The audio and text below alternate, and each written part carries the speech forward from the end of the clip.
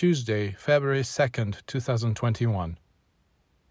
In winter, when the life of a tree retreats into its roots, the tree becomes dull and bare, without beauty or fragrance, and nobody comes near it.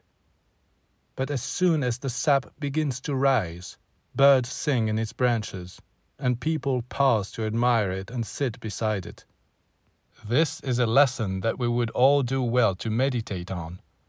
When you see people sinking more and more into their roots, that is to say, giving priority to their lusts, passions, and pleasures, it means that they are already marching towards a spiritual winter.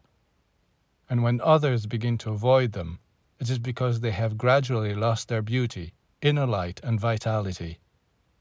Unfortunately, they themselves are often the last to understand why.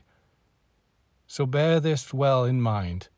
As long as you let your energies fuel prosaic, selfish concerns, you will inevitably stagnate, because you will sink into winter, a cold, dark winter in which all movement comes to a halt.